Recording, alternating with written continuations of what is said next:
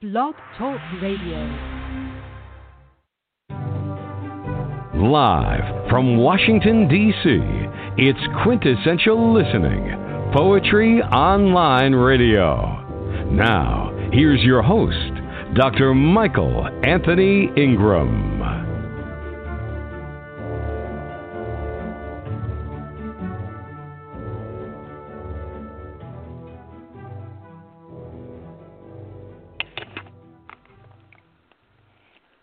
Hello, this is Michael Anthony Ingram. Welcome to the program today. Our very special guest is Don Beukes. Don is a South African and British writer. He is the author of the Salamander Chronicles and Icarus Rising-Volume 1, and his ekphrastic collection. He taught English and geography in both South Africa and the United Kingdom.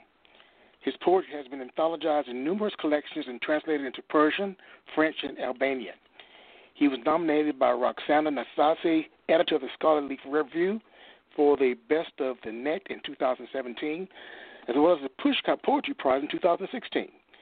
He was published in his first South African anthology, In Pursuit of Poetic Perfection, in 2018.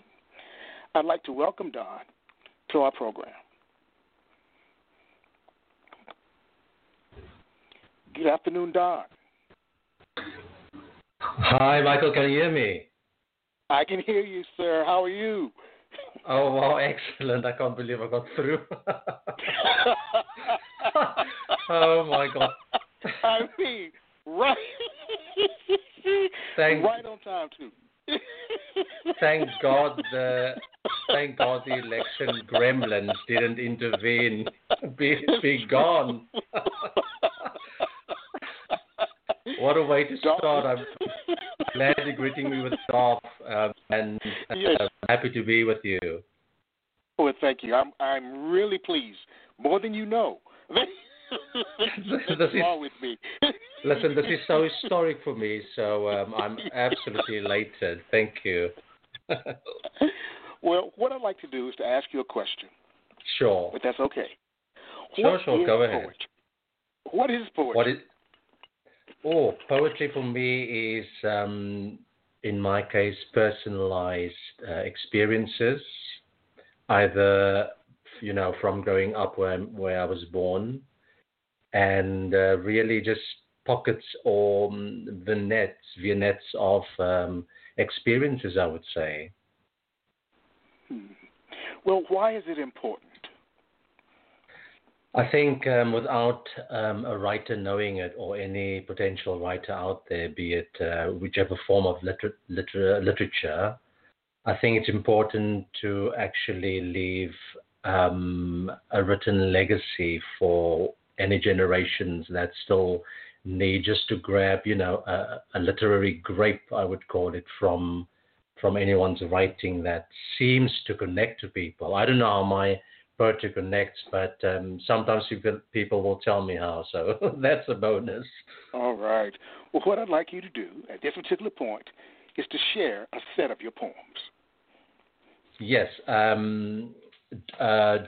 Is there a limit for the first session to read? How many? Okay. No. Right. Okay. So I'm ready, actually. I'm trying to be organized. So the first one is called A Beautiful Struggle. Our entry into this life, surely a miracle, as we skate one last time in that sanctuary of love to treasure just for one more moment that rope of love feeding us, nourishing us, strengthening us, just to remain floating, receiving, learning, observing, sensing, existing, developing into a unique blessing to a mother, a father, a grandmother, a grandfather, our genealogy determining our biological legacy, supported by loved ones dear, caring, educating, influencing our various growing stages through shared experiences, as we are prepared for our place in this global society, having to deal with the weaknesses and strengths of this beautiful, diverse, challenged human race. But in the end, we are all part of a beautiful struggle. Phew, that's the first one. All right. Right. Should I just continue for now? Yes, and share a bit about why you wrote this particular piece. Right. I think when I wrote this poem, it was either from reading a lot of global news about children, unborn children who never see the light of day, maybe, and if they do, there's all this future waiting for them that they still have to actually discover themselves, I think.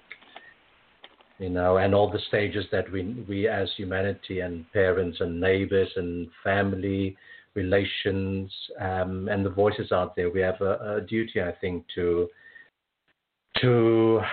be part of that beautiful struggle and not make it such a struggle for a new human being into this world. I agree. All right, please share another. Thank you. Right, so the next one is called Warped Chirality.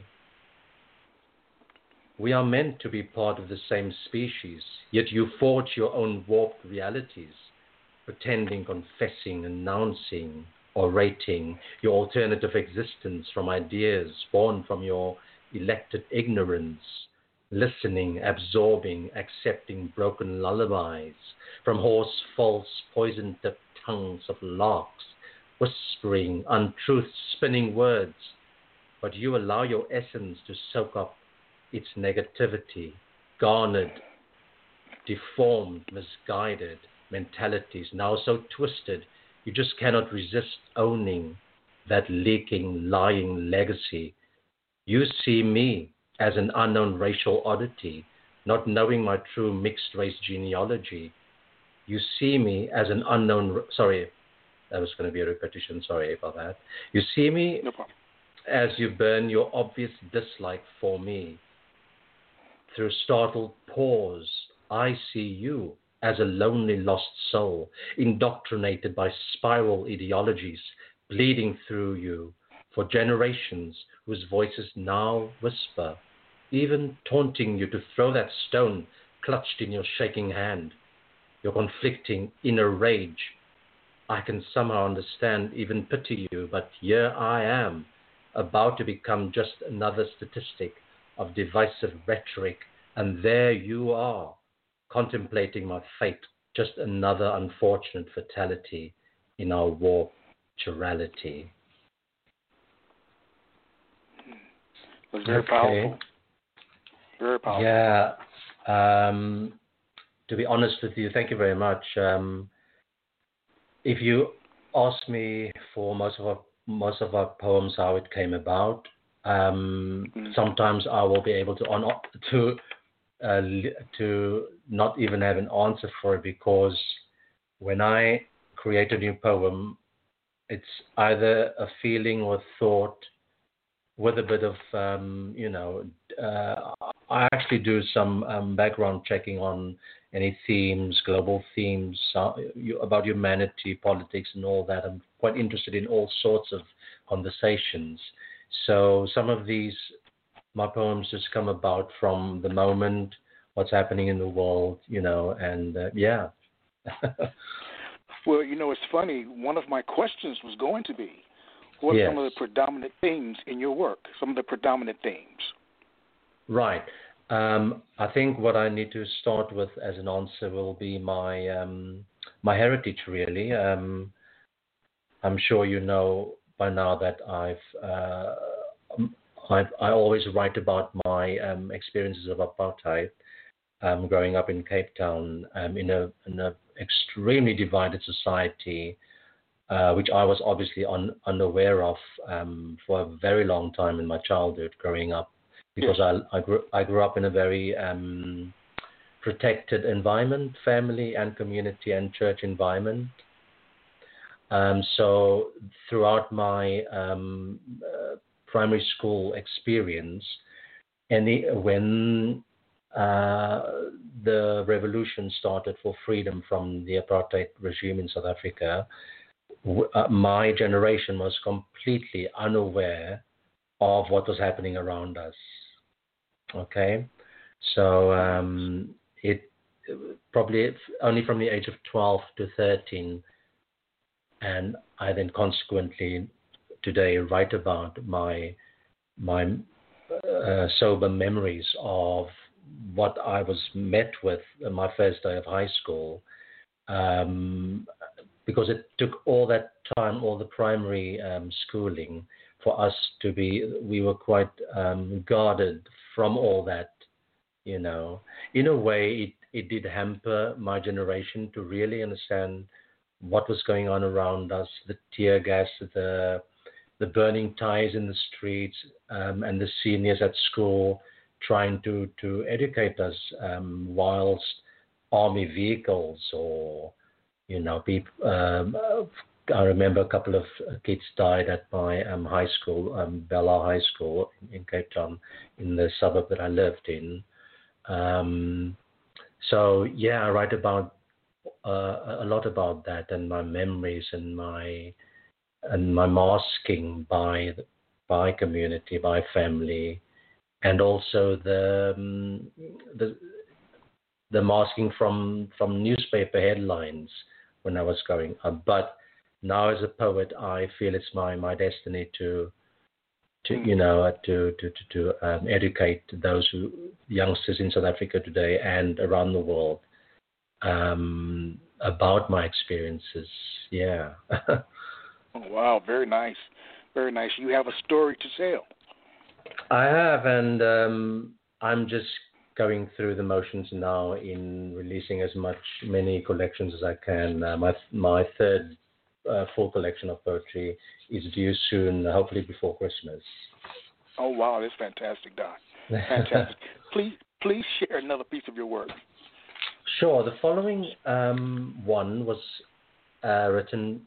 I don't know if you are aware of my passion is really ekphrastic poetry. I also have a new ekphrastic page where art meets literature.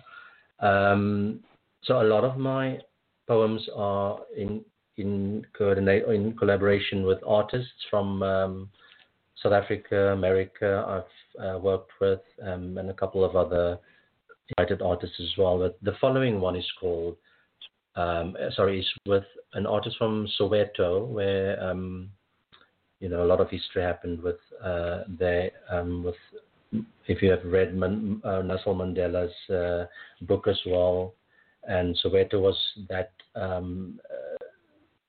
focal point during the apartheid years. But the poem is called "I Am Zulu, My Name is Zola," and it's from a painting from a stunning artist, big pen artist from Soweto called Katlo Makwabane. And equally, the cultural background, I was assisted with a very well-known historical freedom fighter who is linked to Steve Biko, the famous Steve Biko, who got arrested by the apartheid police back then, if you know the story and seen films or read books. And Eugene Skieff, based in London at the moment, is in London at a cultural centre there, well-known centre in London City. And he helped me to actually give some background on the culture, the Zulu culture, and also the Xhosa culture in South Africa. So this is the result. So it's called I'm Zulu, my name is Zola. Mirror of the heavens. My soul remembers my people's proud architectural heritage of eons ago, guided by the celestial stars, casting their heavenly essence in ancestral eager minds, guiding, steering, advising curious willing minds to construct and replicate the perfect circular shapes of distant interstellar bodies within which they dwelled in social communion, cocooned within an even greater ring of love, wherein generational wisdom was bestowed in proud traditional households, my effervescence reflecting visions of wise elders whispering my existential path, illuminated by dead stars of long ago, still reflected in that mirror of the heavens. The ancient dwellings are no more, yet these walls cry my generational woe, flooding my brittle halo, drowning my wailing, nature's bounty. My wisdom of all things natural is not my own. The wonder of the flora and fauna which surrounded my childhood homestead belongs to nature, my surrogate mother, she who shared her bounty with my people, she who educated not just mine but all generations who walked her footpaths in times gone by, she who guided and still guides our minds to the secrets she holds for our intended longevity. But things have changed. Humanity has faded. I cry because trees are dying. I weep because the earth is burning. I sigh because the sky is falling. I pray for us, for them. I, Zola, I'm blessed to be a custodian of my people's cultural wisdom. I am chosen and destined to share our traditions and customs to new generations. I am Zulu. I am cosmos. I am the weather. I am rain. I am dew. I am mediator. My name is Zola. Praise song for Zola by Eugene Skiff. Keeper of the sacred umbilical forests of our emergence onto the plains, along the banks of timeless rivers, you carry the jewel of our story in your flowing tears, the spiritual immersion in the headwaters of our song. Siafukotamaela, we bow down to you. Egameni Lokoko, in the name of our ancestors, Ezinyembezini Zako, in your tears. Sibona Otingo, Luenko Sazana, we see the rainbow, the bejeweled crown of our princess. Ons sien die reënboog, die juweelkroon van ons prinses. Soliloquy. I look at you so you can see me. I speak to you so you can hear us. I reach out to you so you can know them. I see you staring at me, but what do you see? I am wind. I am air. I am here. I am Zulu. My name is Zola. That's it. Wow, that was exquisite. An exquisite piece of poetry. Exquisite Thank writing. you very much. And well, let me add. Yes, please continue. No, I wanted to honor Eugene Skiff for that last section where he actually co-wrote. I invited him to co-wrote a section with me, which he did, and I'm truly honored by that. He's such a great example for generations, young and old, in South Africa today. And if he's not listening now, I'm sure I'll send the link to him afterwards. Well, as you think about your past and as well as your present, yes, but specifically your past, what was okay. an early experience? What was an early experience where you learned that poetic language had power? Right, my mind is flashed back now to my dear sister who's not with me anymore, Ruth Williams. She used to not force me, but she sort of always had a collection of Reader's Digest books when I was younger, lying around the house. And I used, as a youngster, I used to walk past them, and I consequently opened them without asking. And then she sort of, I never knew she watched me always to see when I will actually start opening books lying around the house, apart from school reading, whatever, but what was going on in the house. And those volumes, or however many volumes she used to get through the post, I actually discovered poetry as a youngster through those Reader's Digest volumes. And And that made me see how language was used, because English is my second language. I grew up speaking Afrikaans, which is derived from Dutch and Malay, Arabic, whatever. It's a melange of influences for the Afrikaans language. But that is how I got to see my first use of language in poetic lines and all that, my start of literature. This is despite learning about it in school, obviously, in constructed lessons. But I had a fluidity in seeing how language was used at home. Oh, very nice. Let's take a brief break and we'll be right back. Sure.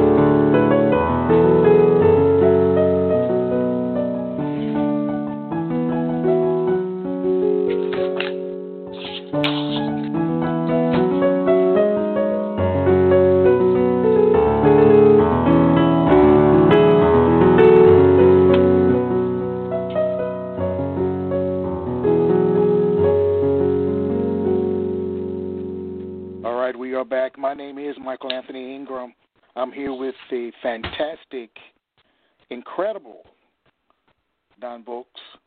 Please share another piece of your work. Sure, thank you very much. And to everyone else, this is Don Beukes. The taste. Right. It's okay. I love your laugh, Michael. You make it so easy to do this. and thanks for correcting me. Oh, no, that's all right. I just want people to, because people, you're not the only one. A lot of people can't say it, so don't take offense. No offense. All right, sir. Right. The next one is called The Taste of Dust. Before I start, just if anyone is wondering why there's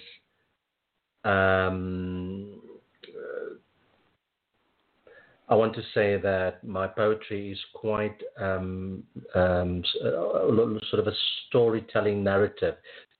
So most of my sections actually leads in with a little subheading. And so if anyone was wondering about that, that's how I move through my storytelling and my lessons, either political or historical or personal, through my poetry. I don't know if you've noticed, but see if you can in the next one. Right. The taste of dust, toxic whispers, dagger smiles hiding snide, bitter, twisted, jealous, secret remarks, whispered in secret corners behind cement doors, on infected floors hiding the stench of rotten, fermenting souls, not meant to roam this earth, with those who have the capacity to care, support, uplift, and inspire the forgotten, the dismissed, the trodden, the rejects, the shadow walkers, hiding from mean, sickening soul eaters whose intents are to destroy, maim, and cripple in an ever-spiraling, chaotic world, bowing down to their elected, piercing, destructive, defective swords, shooting repetitive salvos of toxic whispers, hoping to disintegrate, even annihilate until you involuntarily choke on the taste of dust, stinging echoes. Just as you thought your formative brittle years of discovery and exploration of the meaning of life itself was coming to fruition, the next stages of your existence saw the introduction of new burning voices, seeking out sincere, genuine hearts to torment, target, and terrorize until their burning tears submitted to searing, stinging echoes of hidden vulnerabilities, yearning to exist amongst the living, to be accepted for their peculiar hidden weirdness, masked wickedness, to compensate for their obvious elected non-existence as they yearn for you to share the taste of dust. Piercing embers, your protective, emotive, necessary shield, cocooning you from continuing piercing embers from lost earthly demons, can only last for so long before disintegrating into a porous, penetrative, welcome depleted membrane to allow lava burning, mocking verbal fallout to enter your very being freely with all barriers down, letting in unwelcome entities poking through your disintegrating core as it delivers piercing embers, leaving only the taste of burning dust as you frantically seek an escape from this lingering, spiraling nightmare, falling into the dark cavity of nowhere, Demon Alley. Nightly dream sequences catapult you into an unfamiliar Demon Alley chaotic madness, recognizing your daily tormentors, revealing their true identities, poking you incessantly as you drag yourself along their chosen playground in the darkest corners of Demon Avenue, where they snigger and sneer to penetrate your vanishing veneer, whilst licking off dust from rotten moss, earth crawl, clawing your way through sour earth, just their last attempt to escape sure annihilation from hellish domination, leaves a welcome taste of dust, ensuring at last an existential emergence. Whew. That was the taste. That was the taste of dust. You recited that piece with a lot of power. There's a lot of passion in your voice, especially when you said the word dust. Yes. What is the relationship between your speaking voice and your written voice? Is there a relationship? Oh, I've never had that question before. Yeah, I did actually think about this question before you even asked it.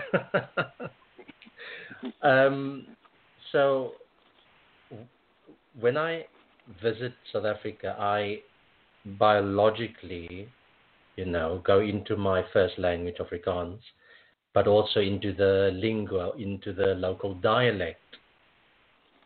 But I've been overseas for about 20 years, away from Cape Town and South Africa, visiting through the years. But anyway, it's very strange that I've had, as a teacher who taught for 20 years in the UK and South Africa, I have this weird acquired sort of neutral accent.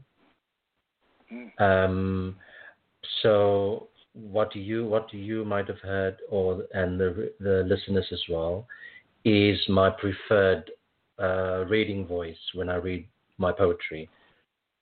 It's only recently that I've now started to actually become very interested in actually writing in the local Cape Town dialect for so-called colored people that I or my family was referred to in the apartheid era. A lot of my friends and family, and whichever culture I belong to, there's a conversation about, who are we really as a so-called mixed race or colored, as we are known in South Africa, colored nation, because our parents were mixed race or colored, our so 3-4 generations is where the mix happened, you see. So I think what you hear is a preferred voice that I use for my poetry readings. But the my written voice, I think is, I don't know how to describe it. It's my lexical knowledge, I think, having studied languages and linguistics at university, and I'm learning to speak Spanish at the moment, and I can speak a bit of French, but I'm not fluent in it, to be honest. So I also like to do sounds, like when I use the S and the taste of dust, as you asked.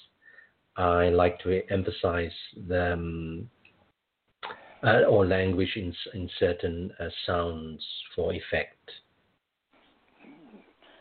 Interesting. Very interesting.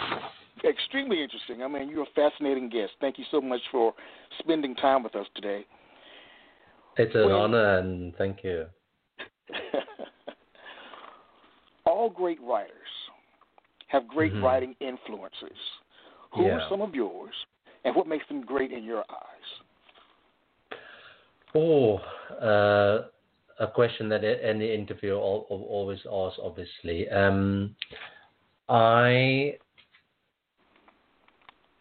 Because I studied English, obviously I was forced to read Shakespearean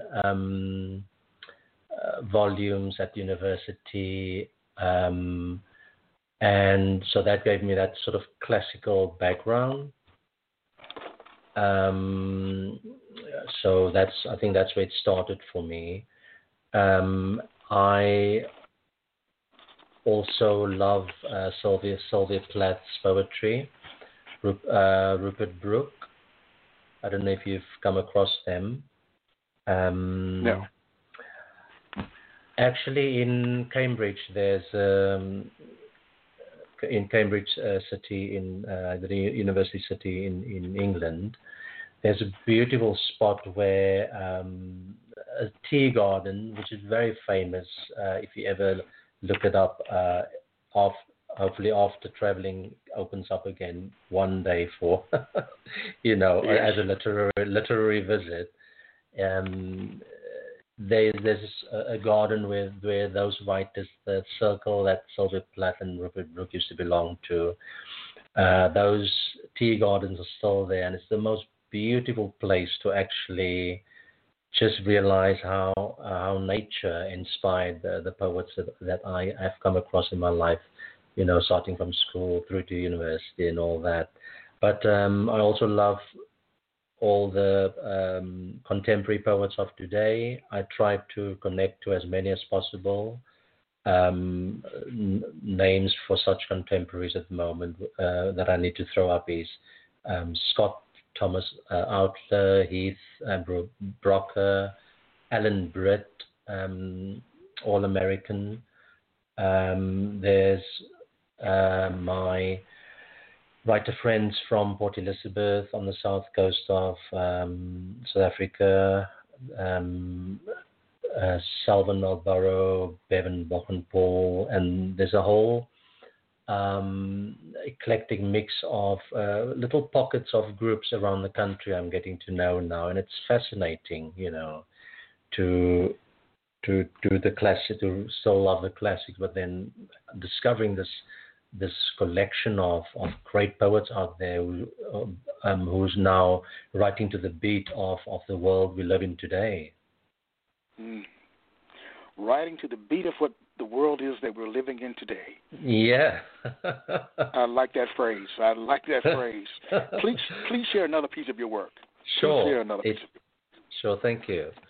The next one is called Hum of Humanity.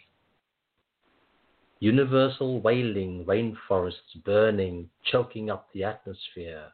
Rivers clogging, newsreels spinning, daily global grinding, gnashing of hungry children, gulping polluted air, just hoping to stay alive, whilst mothers desperately kneel in dark corners, begging for open borders so their innocent children can be saved from starvation, sickness, and zero nutrition, hoping frantically for charity angels to soothe their daily lament, maybe even miraculously create healing smiles to brighten young eyes, and sing, jump, shout with glee in an imagined childhood expected reverie. But that was not meant to be, as power-hungry rulers insist on continued global clashes, stifling words, halting progress, destroying humanitarian bridges, causing existential seizures. A cry, a prayer, a melodic lament, hands raised to the heavens, a plea for invading forces to end their tyranny, hopefully embracing humanity. But what about the children? They beg, they crawl, they cry, they die, they plead, they bleed. Come, join in this global chorus. add your notes to the hum of humanity. All poets, very nice. All poets have several words that come up over and over and over again. Words or sentences that they just can't help but use in their work. Yeah. What are 3 of your absolute favorite words to use? I would say humanity, unity, and love. Wow. Why those 3? Why those 3, Don? I don't know. It just came, as I told you before, you challenged me to use 3, and I just had a moment of trawling in my mind through all the poetry I've ever written, and those 3 popped up, to be honest. Oh, wow. Wow, very nice, though. Those are beautiful words. Beautiful words. Thank you. Beautiful words. Please share another piece of your work. Sure. Please share another. Right. Before I forget, this is also a poem written by a Dutch artist, Marcel Herms, and it's based on a painting of his, and it's called Someone Knows My Name, and I've got an Afrikaans subtitle, Iemand Ken My Naam. Chrome dreams.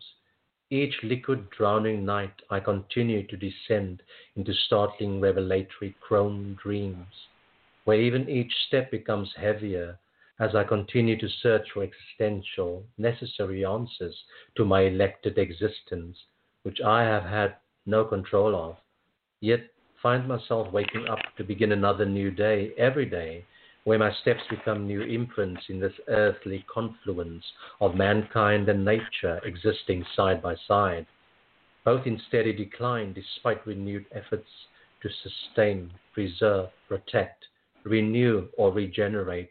So I walk the same as the rest, hoping someone will know my name, or even offer a warm smile to know I exist.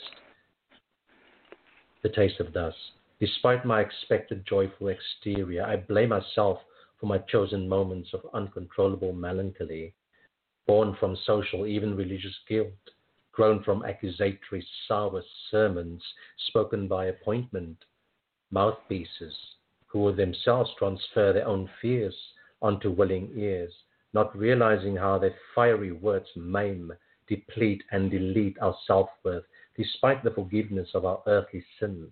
So instead of peaceful dreams, I sometimes experience the taste of dust during my nightly dreams sequence canvas, when my preferred color palette drips into nothingness, and once again I pray that someone will know my name. Empty faces. I know I'm still here, but things have changed. People have changed. This world is changing, and I wonder if I will ever see again the wonder of mankind, even though some are not that kind.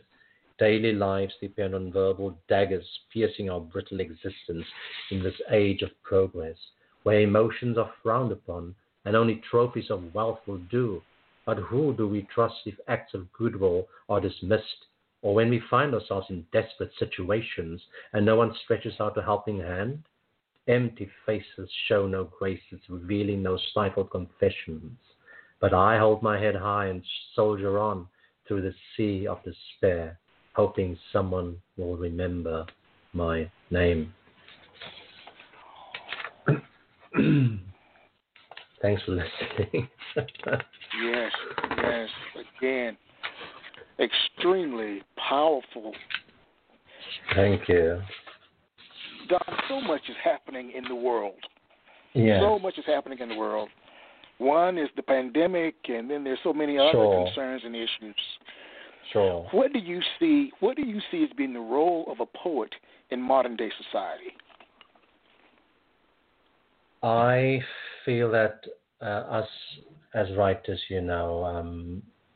trying to not imitate, but to create our own voices, when the call comes either through divine intervention or, I don't know, some stimulus that starts you off, I think it's important that we, as modern poets or writers today, can firstly must use our own personal experiences, because each human being is so diverse, so interesting, so special, that if you can write, if you can ignite, if you can fight the literary fight.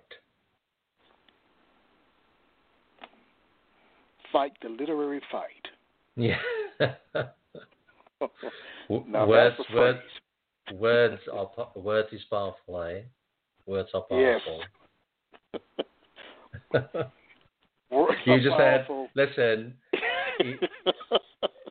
Hopefully, this online digital platform will still be there eons from now, and you've just heard a very fluid short poem, 3 lines of poetry there for my legacy. Well, when you think about writing poetry and you're prolific, Yes. does writing energize or exhaust you? Sorry, did you say energize? Energize, yes. Oh, both. Tell me more. Right. So let's do the positive first. It energizes me to know that my words have effect on a global audience, and as I evolve as a writer, I can actually sense, and I am forced to admit that my words do actually carry a lot of power. And I only know this from feedback, either through reviews, not just my books, but on my personal blog, and I don't expect reactions, but when they do come in, I put it into my mental bookcase, like I file all of that to spur me on, to spur others on, to help new writers shape and reshape all the time their writing, just to find their swing, really, their beat. And I think the negative is I am a very emotional person. I feel for others. I feel for humanity. As you've listened through my poetry, I actually cry sometimes when I look up. I am overwhelmed sometimes of what I myself write, because sometimes I just go into some sort of euphoria. I start writing, and I only stop when I feel I need.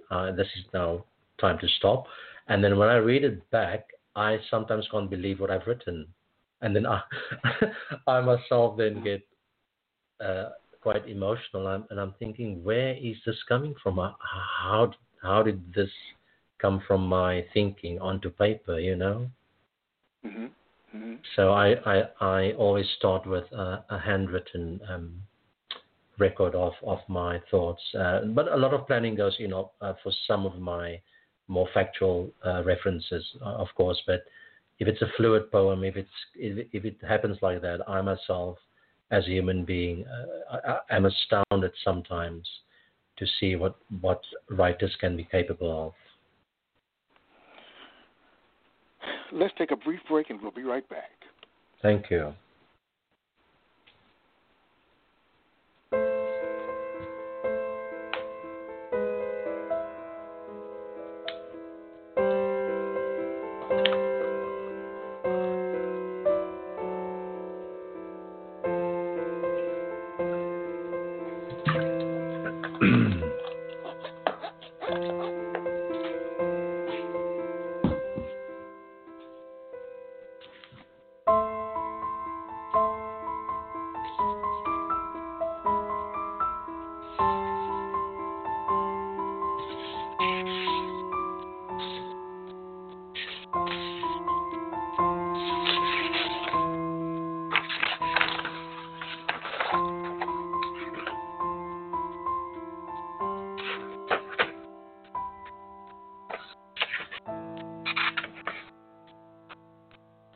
We are back.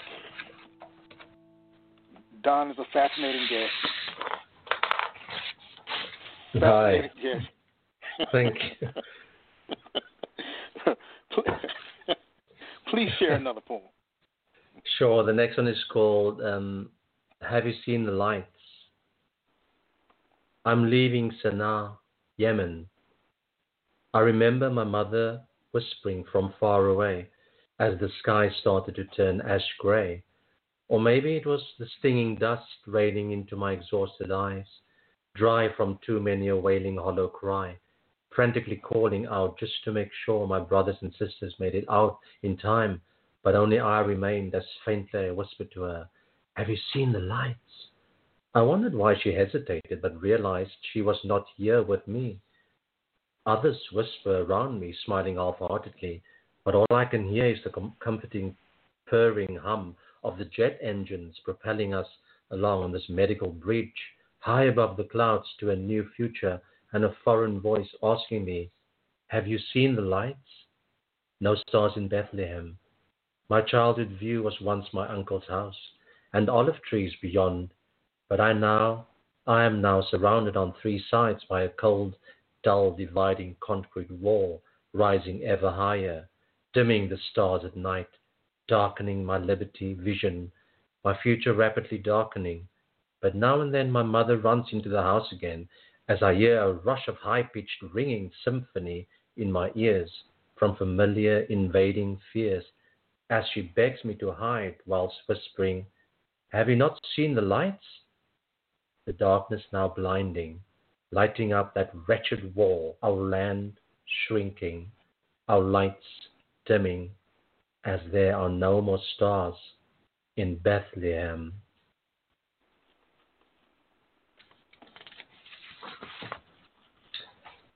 Yeah, that was... What do you want your poetry to do, and where do you want it to go?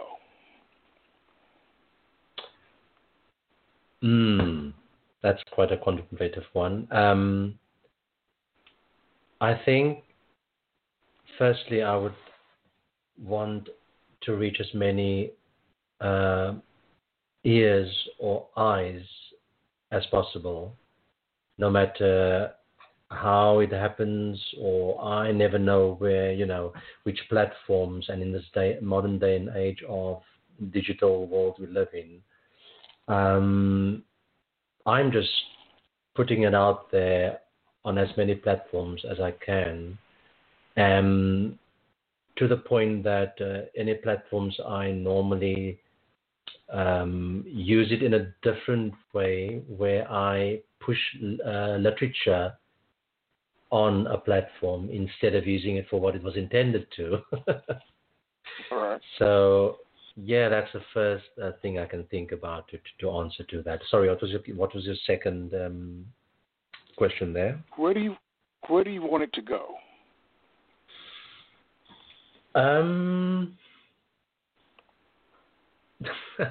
I tell you what, that I had this to answer that. I just need to get rid of one thought quickly. Yes. I think I would want to become a speechwriter one day. Oh, I can understand. I need to mention it because I don't know why, especially tonight, whilst I was doing the readings tonight, that was a thought this evening that's been in my mind all night. Weird. Why do you think that is? Have you always wanted to become a speechwriter? No, not at all. Oh, really? Yes. I only make speeches in my poetry, really. That's true. Mm-hmm. Yeah. But as I listen to your poems, they could be speeches. You think so? Especially the poems about the dust. Oh, right. When you emphasize the word dust, Yes. It sounded like, as I think back, the phrasing sounded like it could have been a speech. Oh, wow. Really, Thank you really for that. Does. Yeah, it really does. Imagine the right world leader one day can can deliver it like that. Yes, it would. I've stated the word, shared the word powerful so many times so far, but that would be powerful. That really would. Thank you. I do appreciate the feedback. It's gold to me, gold. So share another poem. I'm enjoying you. Share another poem. Thank you. The next one is called Existential Echoes. It's in 3 parts. The Blue Forest. I should hear the deafening crush of rotten leaves beneath my swollen feet, but instead I hear the cries of nature begging humanity to ease its chokehold, strangling final contortions caused by mankind's forced-engineered macabre metamorphosis in its insatiable thirst for knowledge on a higher plane, searching endlessly for the meaning of life beyond this planet, frantically looking for tangible proof of an unseen parallel universe, only whispered in treasured verse, documented by those who walked this earth before us, their visions floating as ash born from the melting earth below us, covering our existence with the memories of eons ago. I hear them whispering as I try to find my way back through this blue forest, green skies. I remember wanting to drown in my self-inflicted liquid melancholy and drift away to a deeper mental cavity, but my desired captivity was not meant to be, as I found myself floating upwards towards green skies, forcing my tired, lifeless eyes on darkening, toxic green skies. I saw golden eagles falling from the sky, their feathers scorched by what we released into the air after another nuclear nightmare. The air thick with choking cries of the unknown, the forgotten, the invisible, black earth, the silence deafening, my mind bursting, my memories fading as I walk along a deserted, narrow path with only scattered, swirling ash surrounding each step I take. Where to? I don't know, but I'm compelled to continue forward as the path behind me is now covered with the ashes of everything and everyone we have destroyed. But why am I still here? I hear it, a siren, a warning, a beckoning, the final reckoning. I long for blue skies. I yearn to see with new eyes. I'm here. That was Existential Echoes.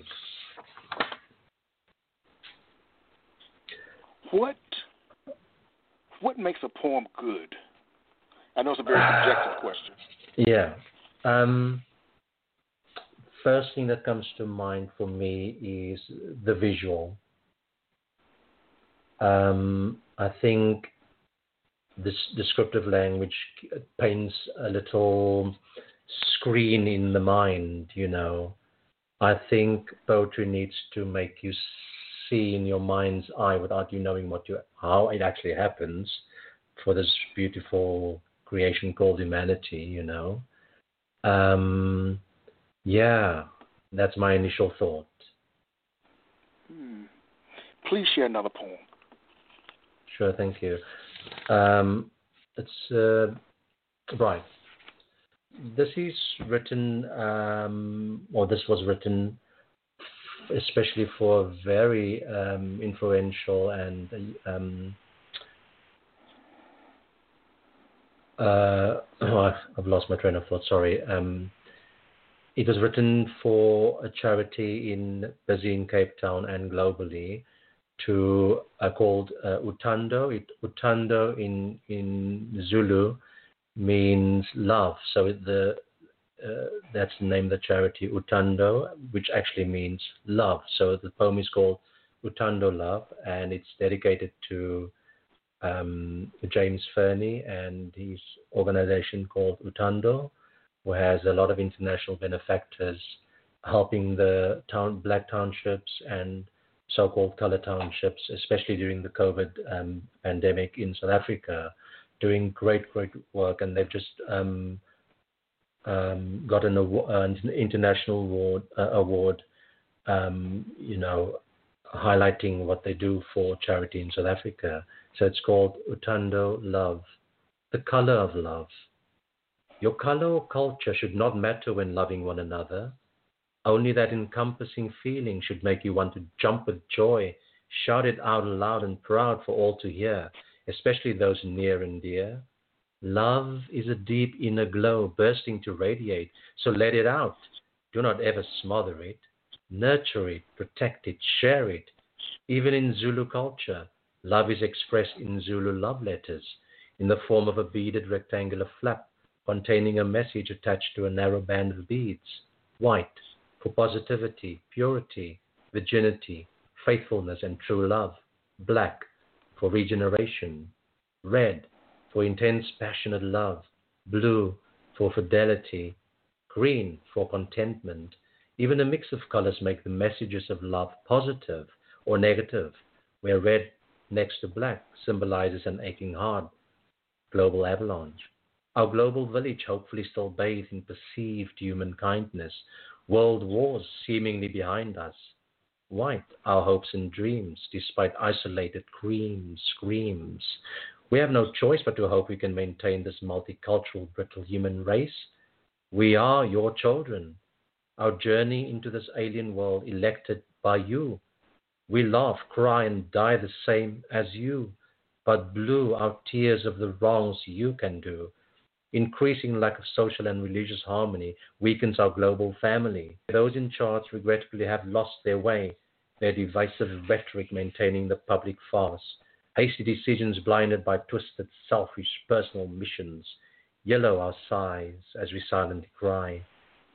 Nature Boulevard, our blue planet choking from ill-conceived urban kingdoms, indigenous groups displaced and erased, their legacy replaced by the financial rat race.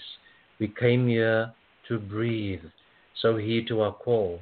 Inspect your greedy heart before walking our burning Nature Boulevard. So we urge you, focus on our damaged biospheres, change the global mentality into green responsibility. The speech. I stand in front of you here today to urge you and to say, do not waste even one more day. Be grateful for the remaining oxygen surging through our lungs as we breathe to stay alive. Change your corporate focus and place humanity above all your financial targets. Invest in the people who matter most for fighting our existential cause for survival. Reach deep within your biological makeup and frantically attempt to adjust your disintegrating moral compass.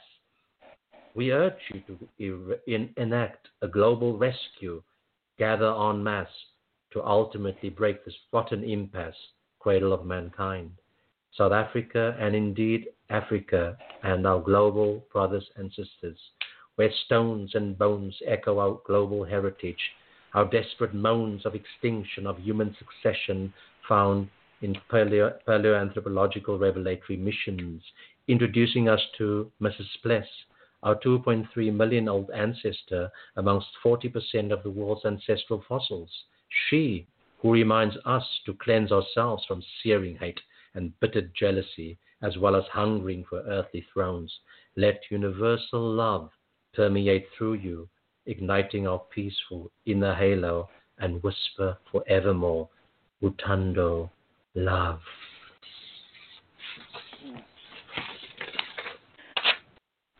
Writers and poets write for a myriad of reasons.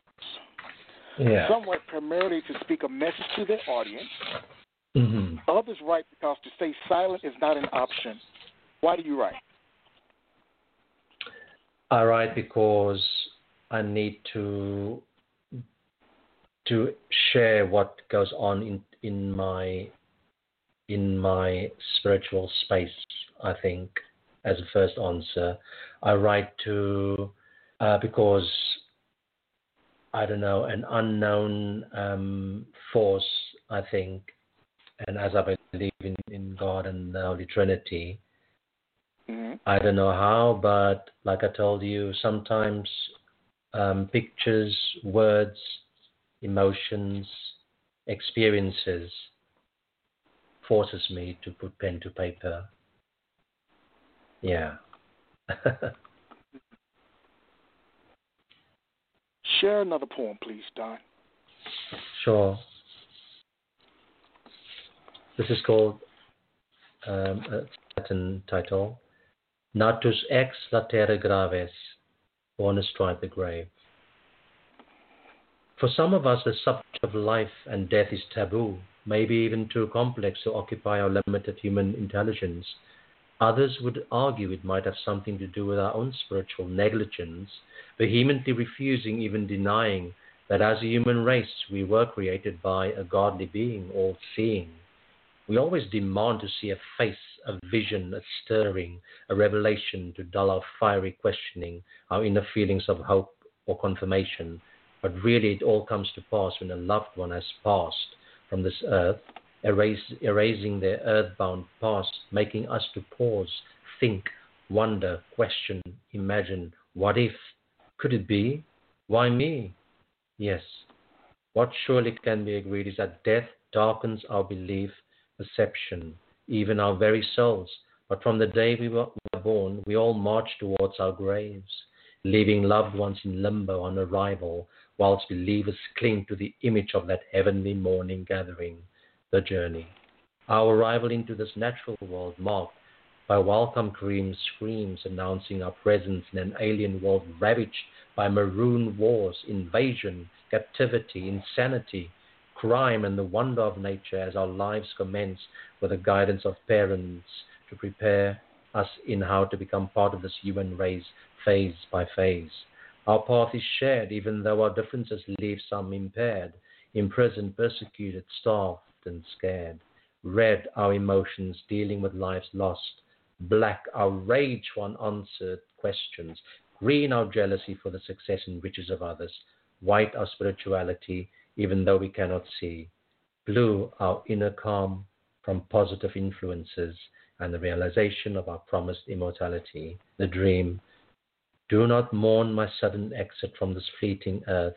Do not blame these horsemen of the end of days, transporting me to my eternal existence. Live righteously, forgive unconditionally, even though you hate yourself for it. I'm needed elsewhere. See you there. See you there. See you there. You've been published, and you've written a new book that you shared that will be published around Christmas time. Tell me about Hopefully, yes. Well, book. It's called Sic Transit Gloria Mundi, Thus Passes the Glory of This World. And it's basically more of my ekphrastic collaborations with artists that has become a book in itself. My second book, Icarus Rising-Volume 1, which is on Amazon, Right. was the first of such a collection where actually a few black and white prints in that book, Icarus Rising, Volume 1. I was glad to have at least a few, even though it's in black and white, a few of artworks published in there. But the new one will only be in text, but it's more of such collaborations where I interpreted art, and then I normally, make it known afterwards on my blog to celebrate the artists I've worked with as well. If you had to convince a colleague or a friend to read your book, what would you tell them? I tell them that if you want a different perspective on this global society we are part of, and no one can deny that there are so many souls in this world that might go through the same things, or not even knowing that the things to come in their lives. And I think my poetry forecasts world events or spiritual lessons that only are born from my poetry, and and taught from human history and our existence, really. I think I give a quite a different flavor to literacy. All right. Very nice. You know, we're coming to the end of the program. Sure. Hard to Wow. believe, but we are. Already, yeah. Thank you so much. Well, I've got two more questions. Sure. And I'd like you to end with a poem, if that's okay. I have one ready. Yes, I have one ready. Okay. You'll know you'll know when you hear the title. Okay. Let me ask this question. As you think about all of your literary experiences, yes, being a poet, being a man, being a human, a being in general, yes. Who are you? Who are you as a result of being a poet, of your experiences? Oh, gosh. Who am I? Who am I? I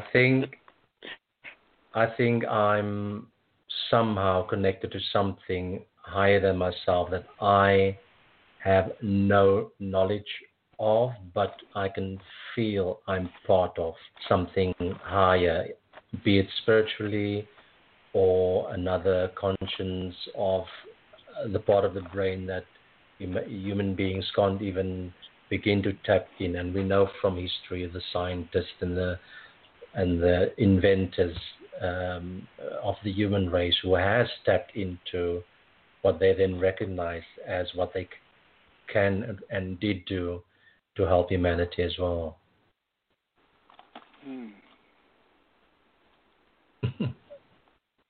Wow, I want to let that settle in. Yeah. Don't ask me how I am able to answer, but it just comes to me. Okay. I'm sure that when people hear your work, they want more. I know that I do. What's next for you as a poet? What's next for you as a poet? I don't know when or how, but I would love to do some more live readings. I think I'm not used to it, but I've never actually had an audience before me. Only many years ago, when I visited Cape Town, was my only live reading ever. I've never done anything like that since.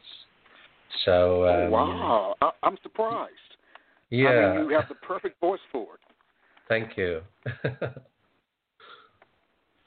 All right.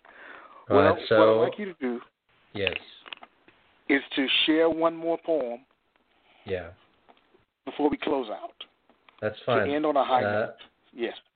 And before I don't say it again, thank you so much. I'm really, really grateful and touched for the invite. So the last poem is called Exodus.